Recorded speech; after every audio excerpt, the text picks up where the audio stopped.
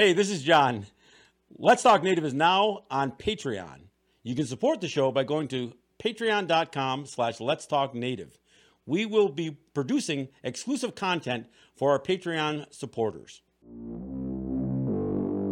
Let's Talk Native is produced at the LTN Studios on the Cattaraugus territory of the Seneca Nation. We break all the rules for Native media by peeling back the layers of assimilation and indoctrination. No prayers, no buffalo speeches, and no spirituality shows. While this podcast does not provide a path to spiritual enlightenment, we do take a tough look at history, oppression, and our survival. We highlight the voices of Native activists, writers, poets, artists, thinkers, and musicians who are fighting for the rights of Indigenous people all over Turtle Island. We may step on a few toes through our examination of culture, art, politics, history, and identity. But the real goal here is to bring our people together by breaking down what separates us. In this moment of historical change and social justice, our voices matter now more than ever before. So, welcome to Let's Talk Native with John Kane.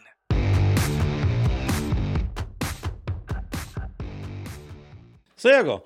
Hey, if you're new to this program, perhaps it's the first time you're catching our podcast, or you stumbled across us on YouTube, on our YouTube channel, Let's Talk Native TV, or you catch us on Facebook, or if you happen to catch this show on WPFW in Washington, D.C. I wanted to welcome you, introduce myself. I am John Kane. This is Let's Talk Native. If you have been a listener, well, thanks for that. And thanks for having been already a part of the conversations that we have every week here. So I've got an interesting show today. I'm going to talk about an event that's planned for this coming Monday. And it for many, this the second Monday of October has been as my guest has called it the C word, but many people are celebrating this Monday as Indigenous Peoples Day, and we will use that day to highlight Native issues. And there's an issue that has gotten our attention, and it has to do with a major development, albeit solar, a major solar farm they're trying to build on disputed lands, on actually disputed burial grounds. So let me go ahead and introduce my guest. I want to introduce Paul Winnie. He's from the Tonawanda Seneca territory, and Paul and I go back quite a ways. So it's great to have Paul. Actually, Paul, I don't think you've been on this program for quite some time. So thank you for joining me. Yeah, Sego and Scano. All right, so let's get right into it. You've been bringing this to my attention, and I know that this has not gathered as much political attention as this probably should have garnered. But I know more and more people are paying attention to this. Give me a bit of a breakdown on what's happening out there in this is just on the shores of essentially the Genesee River in Avon, what is now known as Avon, New York. Sure. Yeah, the solar company involved is Enver Energy. It's a Chicago-based company planning to put a mega solar project on both sides of the river in the town of Caledonia and the town of Rush. And it includes approximately the leasing of about 3,000 acres, and they're looking at approximately 2,000 of it being workable area, which would constitute 600,000 solar panels. Now, talk about the land. I mean, the land is obviously a big question mark, especially for Senecas. This is a land that is not just ancestral Seneca land, but it is kind of disputed territory, and it has its own clear history associated with it. So go ahead and fill us in on that. Yeah, historically, you could take this back to the Ice Age. So for 10,000 years of habitation, but in recent times, more towards the 1800s, when the reservation era started from the Big Tree Treaty of 97, there was the Canawagas Reservation, which was 2 2 square mile area, and that's on the east side of the river of, the west side of, across from the town of Avon. Mm-hmm. So this goes back to Seneca territory that's being used as part of this project. And it's recognized as the birthplace of both Cornplanter and his half brother, who people knew as Handsome Lake. So it has some historical significance, and some people really would consider this, this ground, this land, of significant consequence to Seneca history and Seneca culture. Yeah, archaeologically speaking, there's many sites. I mean, the Genesee Valley is just loaded with habitation, right through history. So it's a highly sensitive area in archaeological terms. Yeah, and as you say, almost every place needs to have not just an environmental impact study, but it does have to go through an additional process because of this archaeological sensitivity issue. And now, did this project go through all of those steps? And these are supposed to involve public hearings and that kind of thing. Did this project go through all those steps? Yeah, we're in the process now of archaeological 1B survey, surface surveying.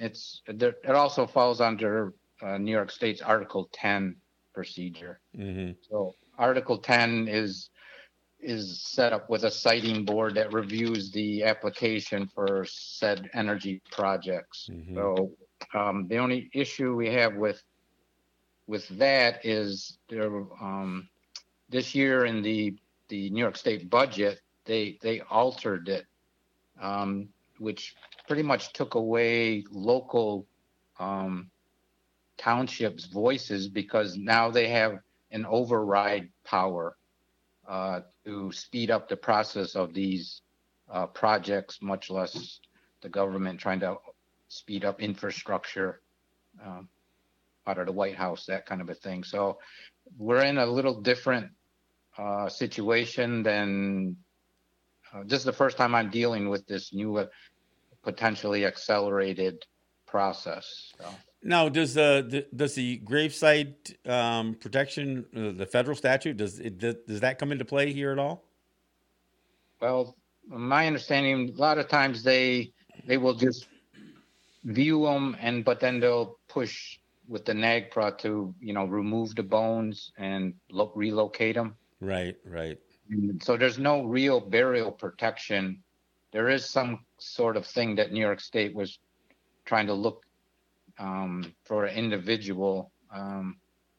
It's the Unprotected Burial Act that hasn't been passed yet. So now, are some of the and again, I agree with you that we all are charged with certain responsibility as it relates to this thing. But has any leadership, both native and non-native, stepped up on this issue? Well, now, through the process, the Article 10, they obviously have to notify any nation or tribe within 15 miles of a project area. So, Seneca Nation, Tonawanda, Tuscarora, have been notified. I personally only found out about this by an editorial this June 22nd to be exact, is when somebody sent me a copy, and then I've dropped what I was doing and pretty much have been doing it ever since June 22nd of this year. So, now, one of the things that I want to be I want to be clear here, because from an environmental concern and as caretakers of the planet and all that.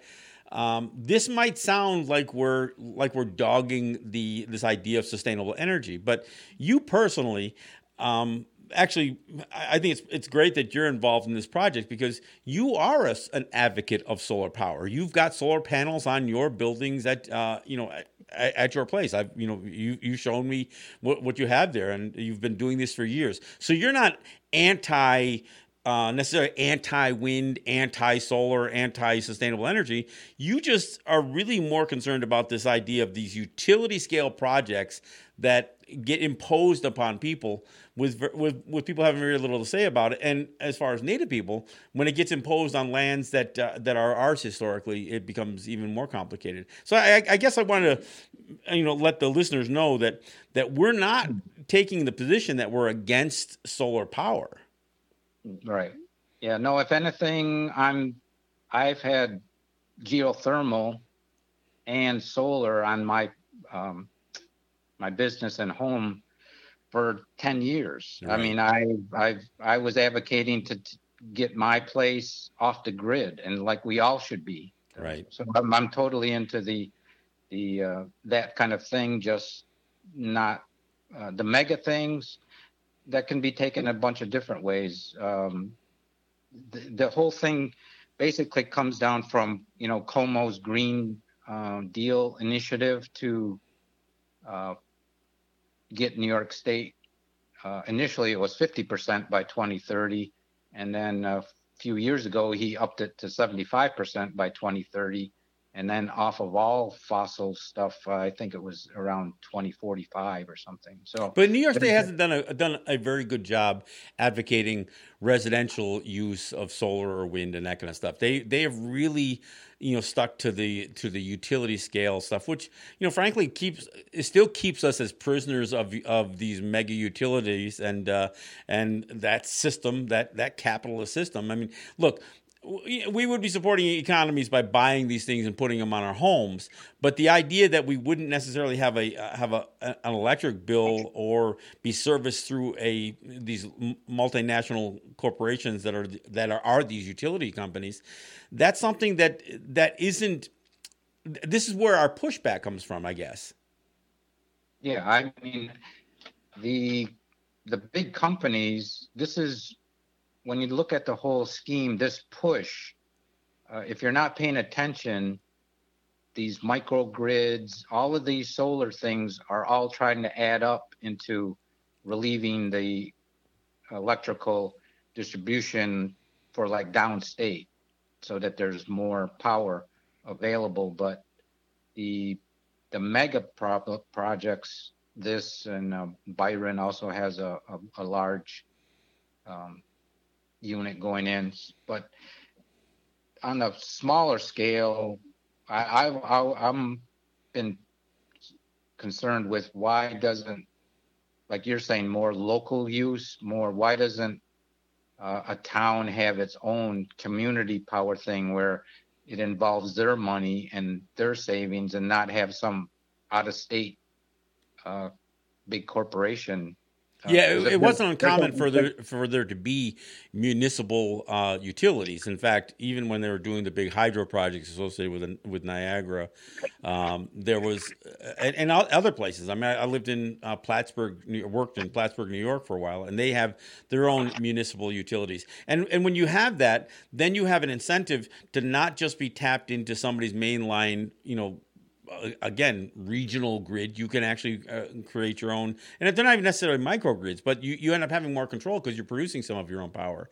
And the more that it's only national grid, or it's only these major Con Ed or whoever that are producing this power, we still become not only dependent on them, but it's also a way, and this is the other thing that people don't realize.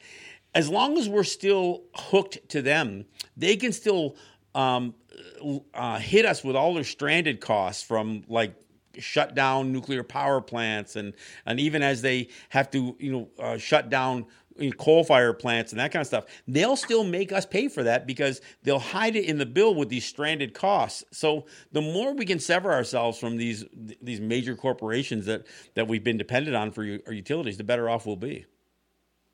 Yeah, I would hope that more residents use their own power, and not you don't need all of that and more incentives, but it's all about the economy stimulus that this would produce, to also help the Como. Yeah. Well, and again, the big numbers are add up quickly, and they love to be able to do their photo ops with these big events, and obviously, taking their pictures with residential scale or community scale stuff doesn't necessarily give them the same bang for their buck, I guess. Well, talk to me about the event on Monday. This is again Monday, October 12th. It's just this coming Monday. Talk to me about the way you see this thing shaking out. Yeah, this thing, developed like once I started making awareness to the public, and it just kind of grew on its own, so that we have Tonawanda people involved. Now we have Seneca Nation people involved. It's a grassroots thing that started. So Right. We're having this rally to bring up notice that we're trying to protect the burials of our ancestors. That's Right. basically the theme, because like I said, there's so many of the burials in that area that, and we're taught not to disturb those things. So that's what we're here to do as protectors of the ancestors. Not in this case, not water, not whatever, but it's also protecting the natural wildlife that's there, the environment, so to speak. So that includes these very large oak trees that are in the area. There's a Savannah Oak Project that they call it, where they studied how Senecas used and left large oak trees in their fields. And now there's in that area, in the Genesee area, there are still some large 200, 300-year-old trees there that have survived through that. But that's another thing that that's affected by this project. So the event is going to be at 11 a.m. on Monday, and we're going to gather down by the river, the Genesee River on Route 5, and walk Route 5 west back up to the New York State historical marker on the Canawagas territory that used to be there. And there's at the corner of West River Road, there's a sign that says birthplace of Corn Planter and Handsome Lake. And that's is that right in the village of Avon? No, Avon is on the east side of the river. We will be going from the river west, Okay. Into the town of Caledonia. Okay. All right. Township of Caledonia. Well, I'll plan to make the trip out, and you're suggesting people bring their banners and their flags, or wear our colors, as they say. Yeah, we'll walk. We'll walk. That those of us can walk. We've got some parking at the blue sign area, at the end of the trail there. Parking lot to anybody that wants to that can't walk could stay up there. Mm-hmm. So when we have parking at the river there. So, and then we planned, it's kind of last minute, but we're getting together with the town of Rush for their Indigenous Proclamation dedication later on in the afternoon, probably after a lunch break, the way it looks right now. Well, and a lot of these small towns, look, there hasn't been a state designation, but over the years, because of the noise we've made over the celebration of Christopher Columbus, we have convinced, and I say we, I don't mean just you and me. I mean, obviously, Native people all over, frankly, all over the world have raised this issue, and more towns. Akron, and I know you were part of that conversation as well. More and more towns have struck the celebration of Christopher Columbus from that day, and have put it now made their own proclamations for Indigenous Peoples Days. So, and again, I know that work continues, and I'll talk about a little bit more in the second half of the show, but. Well, that's cool. Then I know that I'll plan to be there, and I plan to see you there. It'll be, look, we live in a time now where we don't see each other very often, so it's gonna. I guess I would like to remind people to wear a mask. We will be probably social distancing, I'm sure, Right, but right. just to be on the safe side. Look, with all the stuff that's in the news all the time, including the President of the United States, just blowing off all of these protocols, and now he finds himself infected. We can make a stand, or take a stand. We can demonstrate, our issues and raise these issues, and not have to place anybody in jeopardy. I think it's an opportunity for us to come together as a bit of a celebration, but also to have our voices be heard, and to protect, the birthplace and the burial sites of many of our ancestors. Yeah, we want to bring this up to the forefront, and then with the tribal governments to actually, take a stand on this. It's the people that are going down there to protect and voice their opinion that burials shouldn't be disturbed, and that's why we are planning this thing. So hopefully, things can get pushed our way eventually, and the weather's coming, and then it's all a matter of staying within their parameters of this Article 10. Like, this will have to go through a series of archaeological studies, which would be phase 2, where right now they're just in surface study, only like 3 weeks in. After that, it becomes the phase 2, where they would dig test holes. Phase 3, where they scrape off the top layer to find ground marks and screening and that kind of stuff. Sure. So we're trying to stay abreast of this the best we can, so that that we can stop this. I mean, there's other projects I'm involved with, the windmills in Barrie, and that's where I kind of got initiated in this a few years ago. They want to put in industrial or they are industrial windmills, but on the offshore size, like 650, and this is right next to the Iroquois Wildlife Refuge. So there's a big impact on the windmill side. Like I said, we're not necessarily a windmill objector, but we also don't want it right next to the migration of the Iroquois, the wildlife bird. Well, and again, most of that's bird population. That refuge is primarily a spot for, again, bird migration. So it is absurd. There, yeah. It's just, we're just trying to speak up for like I said, the environment as well. So I mean, the Mother Earth doesn't. We have to be the voice. Yeah. That's what we're doing.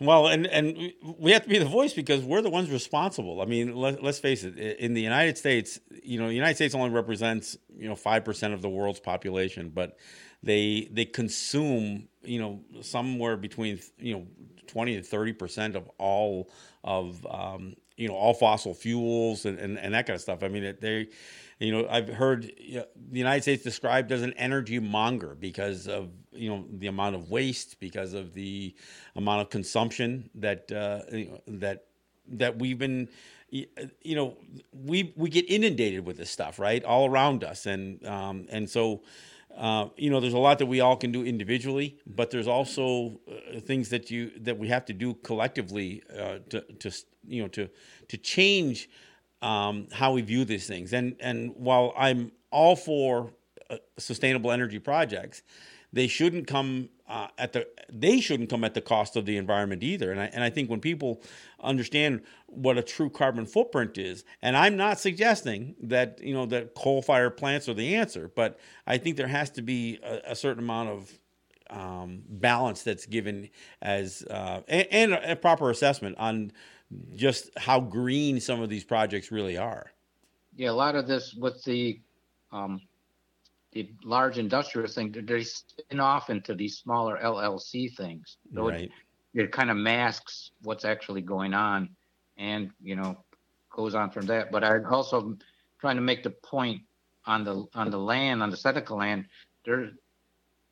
This argument for Caughnawagas leads into the 1826 treaty, which I would like to talk to you and Regan about some point, where we also had other reservations down there on the Genesee River that were relinquished with the 1826 treaty, which was never ratified by Congress. Well, and a lot of that land was swindled away because they honestly thought they would connect the through canals. They were going to try to connect the southern tier through with the Mohawk Valley with the canal system. So there were a lot of speculators, and there were a lot of people who stepped up trying to gobble up all of that Genesee River Valley stuff because that's what they were speculating. Yeah, that's just what we've been fighting for 500 years. Yeah. So it's just a new way of genocide to erase our history. If they want to cover up our history with solar panels, then we slowly disappear. Right. Kind of a thing. Well, and at the end, it masks, for any of us who want to teach our children or our grandchildren about the history of a region. All of a sudden, it becomes unrecognizable because it is no longer the land itself. It's all this massive development, and again, there has to be balance. There has to be balance considered in all of these projects. So, well, Paul, I want to thank you for joining me, and I will have you back. I will have you join us on our Let's Talk program in New York. But I want to thank you for giving me your time, and I know you've been giving me the heads up on this, and I haven't responded a whole lot, but I knew this was coming up, so I was glad I was able to reach out to you and have you join me for today. I'll see you on Monday. Right. All right. You take care of yourself, and thank you so much for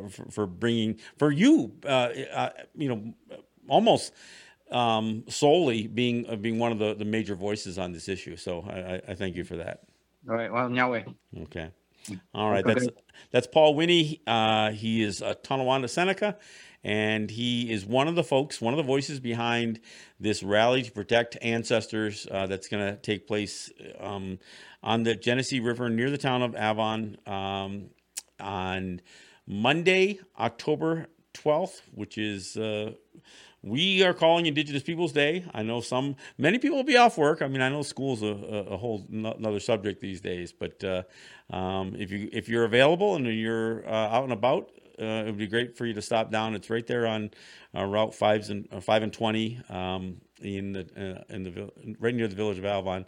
We'll look for you there, and people can reach out to me if you like more information. But we'll be there on Monday.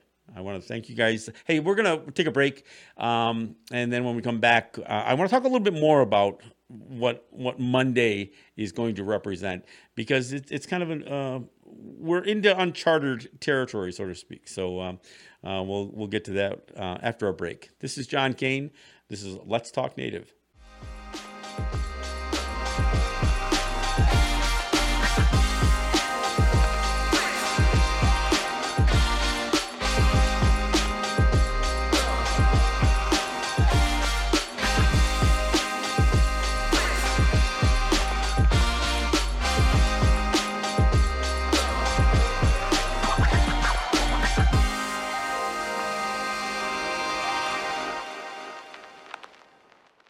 All right, thanks for coming back, and thank you again to Paul Winnie for joining me for the program and giving us the heads up on this rally that's planned for to oppose and to let our voices be heard on this mega solar project that is being planned that essentially is going to disturb not only ancestral Seneca land, but the birthplace of folks like Cornplanter and Handsome Lake, and a burial site as well. So I want to thank Paul Winnie from the Tonawanda territory of the Senecas for joining me.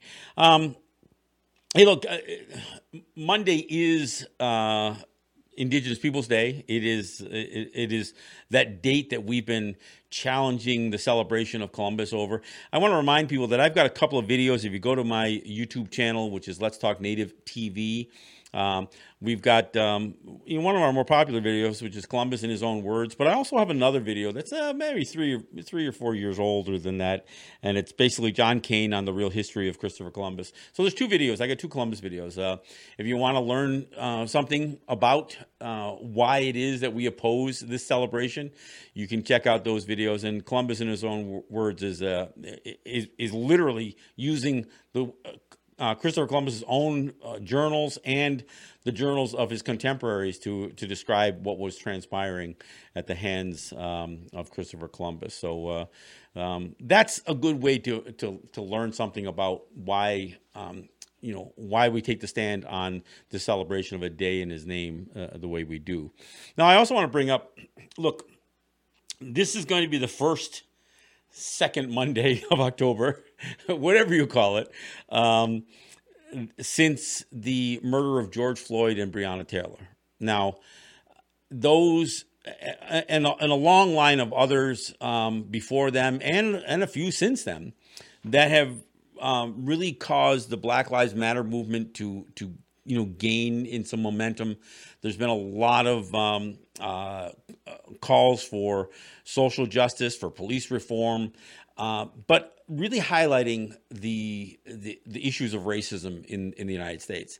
And we as Native people who have been raising issues about Columbus statues and a day dedicated to him and all that other stuff, we've been the beneficiaries of this heightened awareness of racism in the United States. And as a result, there have been a bunch of these statues that have been toppled, some that have been just knocked down, thrown in the rivers. I mean, and then there's other places where, because of the protests, they've been taken down, by city officials. They've, boarded up, boxed up, sent out, crated out of there.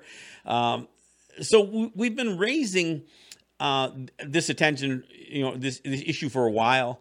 And because of the heightened awareness on racism, because of this disproportionate amount of deaths at the hands of cops for people of color, Native people, Black people, brown people, this will be one of the first celebrations of that day in dispute, so to speak, since the toppling of a bunch of these statues. So it's going to be interesting. I mean, look, there's still calendars, and there's still going to be people selling carpeting and washing machines on sale for, somehow that becomes, a reason for a sale, I guess. There'll be people celebrating this thing as Columbus Day. And we will continue to be raising awareness about who he was, what he started. And as I said, as this discussion about racism becomes more prevalent and more contentious, I mean, look, I think about Philadelphia, where the battle over their statue turned into what could have been a really, really violent conflict. In fact, let's not pull any punches. There was violence. There were reporters. There were people who were protesting the Columbus statue who were beaten by some of the people. Were showing up with baseball bats and not necessarily with a whole lot of weapons, firearms, but certainly with weapons that they could, personally injure people with. And so this has gotten really, really hot. And finally the mayor of Philadelphia said, put a box over the damn thing and said, we're not going to, stand for this thing to escalate the way it is. So it has become a contentious issue here in the area known as Western New York. We raised this issue, and finally in the city of Buffalo, at a park they called Columbus Park, they too decided to remove a statue, put a box over it, and ultimately remove it. So we know that we've had effect. We know this awareness on racism has had an effect, but the conversation needs to continue. It isn't just about striking the statues. It's about understanding the way history has been relayed over the years. I mean, look, our kids are still being taught some of this crap in schools. I mean, and not just high schools. I mean, grade schools. The whole rhyme in 1492, Columbus sailed the ocean blue. That's still stuck in my head. And so we have to re-educate our children, our grandchildren, and we have to convince schools to relay that message in a different way. Look, if somebody wants to talk about the historical significance of Columbus being lost and washing up on the shores of these Caribbean islands, that's not a celebration when you consider what he actually did to the native people there, which included slavery, included mutilation, it included massacre. And when I say slavery, I'm actually talking about the sex slave trade. Most people don't know this, but the first transatlantic slave ship was not bringing Africans from Western Africa to the Western Hemisphere. It was native people from those islands. So the Arawak, the native people of that area, Taino, Arawak. I know there's a bunch of other names that are used to describe those people, but those people were the first victims of the doctrine of Christian discovery in the Western Hemisphere. And Africans had already been the victims of some of this stuff. That again, a church dogma that comes out of the Vatican in the late 15th century, early 16th century, that would promote slavery. It would promote treating non-Christians as animals, literally referring to us as their enemies, simply because we didn't practice the same faith. The doctrine of Christian discovery, which would follow Columbus to our shores, was basically this premise promoted by the Catholic Church that says we don't have the right to own land. That native people are like the animals. We just wander around like squirrels and rabbits, I guess. And that it's only the Christian nations of Europe that could claim title. Ruth Bader Ginsburg cites the doctrine of Christian discovery in a case in 2005 relating to the Oneidas, where she simply says that the lands formerly occupied by native people became vested in the sovereigns, first the discovering nations of Europe, then the states and the United States. She doesn't say how that happens. She just says, and her explanation suggests the mere laying eyes on us by the Christian nations of Europe would mean that they could claim ownership of land. And of course, when this stuff gets cited this way, it isn't. There's plenty of contradictions throughout history, but these are the things that become bedrock legal principles that get used against us. So when we raise the issues about Christopher Columbus and the Catholic Church and the role that they had in promoting slavery, both the African slave trade and the enslavement of native people, that would go on for centuries. I mean, a lot of people don't realize that the role that the Spanish would play in particular not only starts the whole process in 1492, but even in the 19th century, there were native people still being enslaved by church missionaries, by the churches themselves, in places like California. So this is something that that there is never the proper historical perspective given to this issue. And so when we talk about Columbus, we aren't just talking about the first day he arrived. We're talking about the legacy of Columbus. We're talking about the legacy of genocide that he would initiate. And there's no way to get around the subject. Christopher Columbus himself was such a tyrant that his own people would actually send him back to Spain in chains at some point. Not because they were defending us, mind you, but this was the nature of the human being. He was not this brave explorer. He wasn't an explorer at all. I mean, what he was trying to do was create a shorter trade route to the Indies, not just India, but to the East Indies. And this guy was so ill-informed and so unskilled in his naval calculations, that he misjudged the size of the earth almost by half. He was actually closer to India and the Indies, the East Indies, before he left Spain than any other time. He was actually sailing farther away because he had no idea what the true size of the planet was. He had no idea that there was a Pacific Ocean. He thought that the Atlantic Ocean would connect directly to what they called the Indian Ocean. And of course, his labeling of us as Indians, came from his belief that he had reached the easternmost islands of the East Indies. He didn't know that he had reached a whole nother hemisphere of land, a whole nother continental land base. He had no idea. He died not knowing that. So all these people who want to say, oh, Columbus discovered America. Well, I think before you can say anybody discovered something, they have to acknowledge that they discovered something even for them. And of course he didn't discover it. There were literally over 100 million native people living in North and South, what would be called North and South America, Turtle Island. So this whole idea that Columbus is attributed with this credit is not only false, but it completely ignores the atrocities that were committed not only by Christopher Columbus personally, but by the men that he was charged to lead, and the centuries of men that would come after him, including the Dutch, including the Germans, including the British, including all of these European nations who saw our lands, the French, we can only leave out the French, our lands as something that they could just take. Why? Because the Catholic Church told them they could. The popes told them they could. Basically, this was their opportunity to.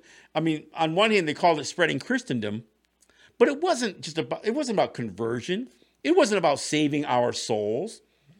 It was about taking our lands, and it was about getting rid of us. This is when people talk about what happened with the slave trade and the whole chattel slavery industry that would, frankly, flourish in the United States even more so than South America. Look, the genocide may have began earlier in the Caribbean and South America, but it would continue, and the United States, after its independence, would continue to build on this notion of chattel slavery. And Native people were a part of that slave trade too. Just so you know, look, by some estimations, only about 500,000, and I want to say this properly, about 500,000 people were kidnapped and stolen from their people in Africa and brought to North America. Much more than that, would come through South America and Central America, the Caribbean, and that kind of stuff. But from an American standpoint, most of the slave trade was built out of keeping Native people and Black people in chains, breeding in captivity, so they can buy and sell us. That's what the whole chattel slavery thing. In the years prior to the Civil War, in the 1860s, the number one industrial asset of the United States was human labor. It was slaves. It was people who were enslaved to do the work. And it's the irony when I hear people talk about immigrants stealing American jobs. Americans never did the work that they want to attribute to building the United States. They never did. They either had slaves or they exploited Chinese immigrants. They Asian immigrants. They exploited immigrants from South America, from all over. If they weren't slaves, they were people who were treated like slaves. And that's what the wealth of the United States was built on. So when we come in to the second Monday of October, and we're still having this conversation, we're still battling this notion that there are people who want to celebrate Christopher Columbus. And look, and I've got to call out Italian Americans. Why? Because he was anything but a symbol of Italian American heritage or culture. He did not bring any Italian culture certainly not to the United States, but he didn't bring it to anywhere. Why? For one thing, Italy wasn't even a country in 1492. It was a region, and the region that he was from, which was Genoa, wasn't even on the Italian peninsula. The peninsula is the boot, Where he was from was considered outside of that region. He would have been hardly recognized as an Italian in 1492. So he didn't bring an Italian culture. He spoke Portuguese, and he was sponsored and sailed on behalf of Spain. So anybody wants to make the argument that he's this Italian-American hero, it's just not true. I mean, it's just not true. So I don't begrudge Columbus because I'm trying to take my shots at Italian-American. I have no beef. In fact, some of the, I grew up with families and with friends, of all different ethnicities, and Italians were among Italian-Americans were among some of my closest friends. So I know I don't want to say, I know that sounds like, the person who says, "Oh, I'm not racist, I have a black friend." I don't want to sound like that, but to be clear, I don't begrudge Italian Americans. I just think that their heroism of Christopher Columbus is completely misplaced. It shouldn't be. In fact, there's much more that Italian Americans could be proud of. But I always come back to this one thing.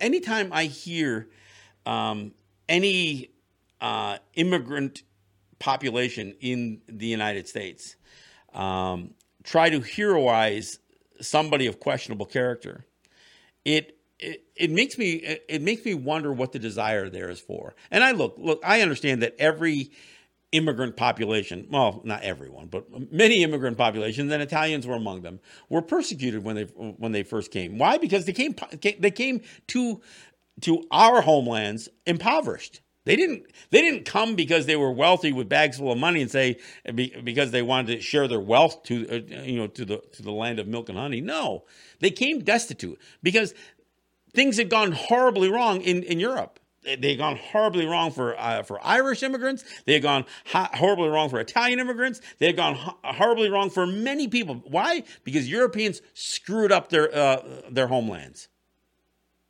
So when they come here and then they want to celebrate and promote and push a false narrative on somebody like Christopher Columbus that they have very little, if any, connection to whatsoever, that's where we get into this clash of cultures. And the irony is, it isn't even a clash of cultures. It's a clash of beliefs, because we have no conflict with Italian culture, but that's not what Christopher Columbus ever represented. So when we do come on to this coming Monday, and as you hear that name, Christopher Columbus, retold and respoken over and over and over again. Again, do a little of your own digging. There are a lot of videos. I've got a couple of them myself that I've done and you can find them on my YouTube channel. In fact, we'll post up a couple of links here. I have a couple of videos, and Columbus, in his own words, is one of probably the last one that I've done on Columbus, and it's one of the better videos that I've done. So I encourage you to take a look at it and share it. Look. The whole purpose of this program, again, for those of you who may have just joined us for the first time, the purpose of this program is to promote a conversation. You don't necessarily have to agree with everything that I'm saying or my guests are saying or the opinions that we're expressing here, but at least know that our opinion exists. And then we can have a further dialogue. Then you'll understand a little bit more what it's like to view things from a Native perspective. I'm not asking you to view things from a Native perspective. I'm just asking you to be aware that there is a Native perspective. We're still here. In spite of genocide, in spite of slavery, in spite of residential schools, in spite of massacres, in spite of sterilization programs, in spite of all of the things that have been done to Native people, the removal of us from our own lands, we're still here. Now, we got here with many losses, and I want to make it sound like that we won. Look, we're in a constant battle every single day to fight for our autonomy, our distinction. It is really hard to have a conversation either in the U.S. or Canada and explain to people, no, we're not. We don't consider ourselves Canadians. We don't consider ourselves Americans. These are tough conversations. And not everybody shares the view that I do. But these are tough conversations because there's an assumption that gets made that Canada and the United States are these beautiful, wonderful places that everybody wants to go to. So who the hell are we to decry anything about the United States or Canada? Well, We are the casualties of the United States and Canada. And we will continue to be that until there comes a time. And the low-hanging fruit is for the United States and Canada to recognize the UN Declaration on the Rights of Indigenous Peoples. But they don't even do that. They recognize it as an aspirational document. But the document itself is the minimum standard. It is the minimum standard that the rest of the world recognizes as what nation states should recognize as far as indigenous rights. It is not utopia. It is not a fair exchange. It is not reparations. It is not reconciliation. It's the minimum standard for our well-being, for our future, our survival. Now, as a Native person, I'm not looking for the minimum standard. I'm looking for much more than that. I'm not looking for world domination. If it happened to come, I would take it. No, I'm only kidding. I'm not looking for world domination. But we're just looking for people to recognize that we're still here and that we have a right. Look, I've heard others who will tell some of this history. They'll decry the doctrine of Christian discovery and then use it as some sort of argument for assimilation anyway. Well, that doesn't make any sense. The reason we're bringing up the unjustness of the doctrine of Christian discovery is to make our argument that we have the right to still exist as free and independent people. Not because we want inclusion. That's kind of what the doctrine of Christian discovery, it was to eliminate us as distinct people. Look, I say this all the time and I'll say it again. Genocide is not just about murdering people. It's about creating the conditions with the intention that we would cease to continue to live as the people we once were. And that we would have somebody else's character, somebody else's history, somebody else's culture, somebody else's laws, somebody else's government imposed upon us.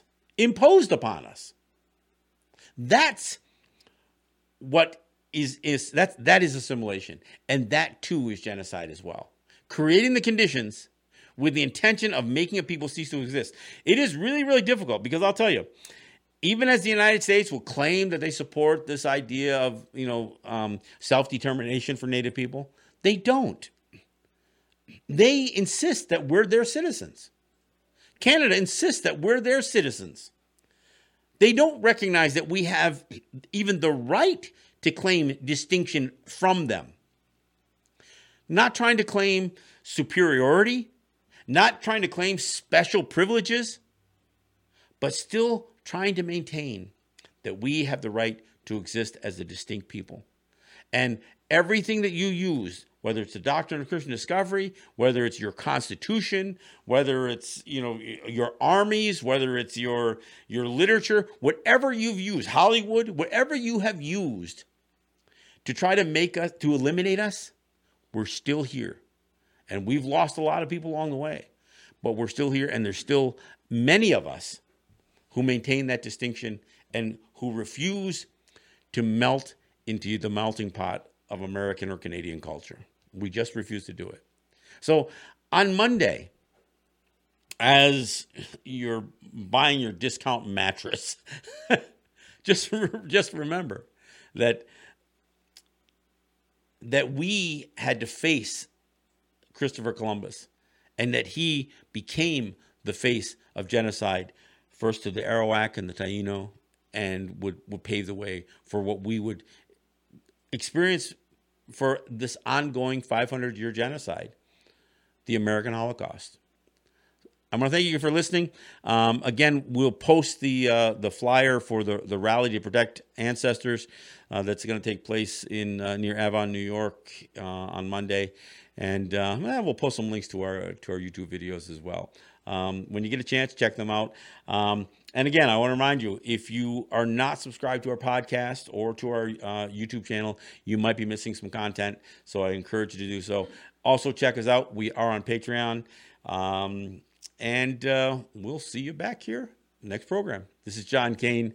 This is Let's Talk Native. Yahweh.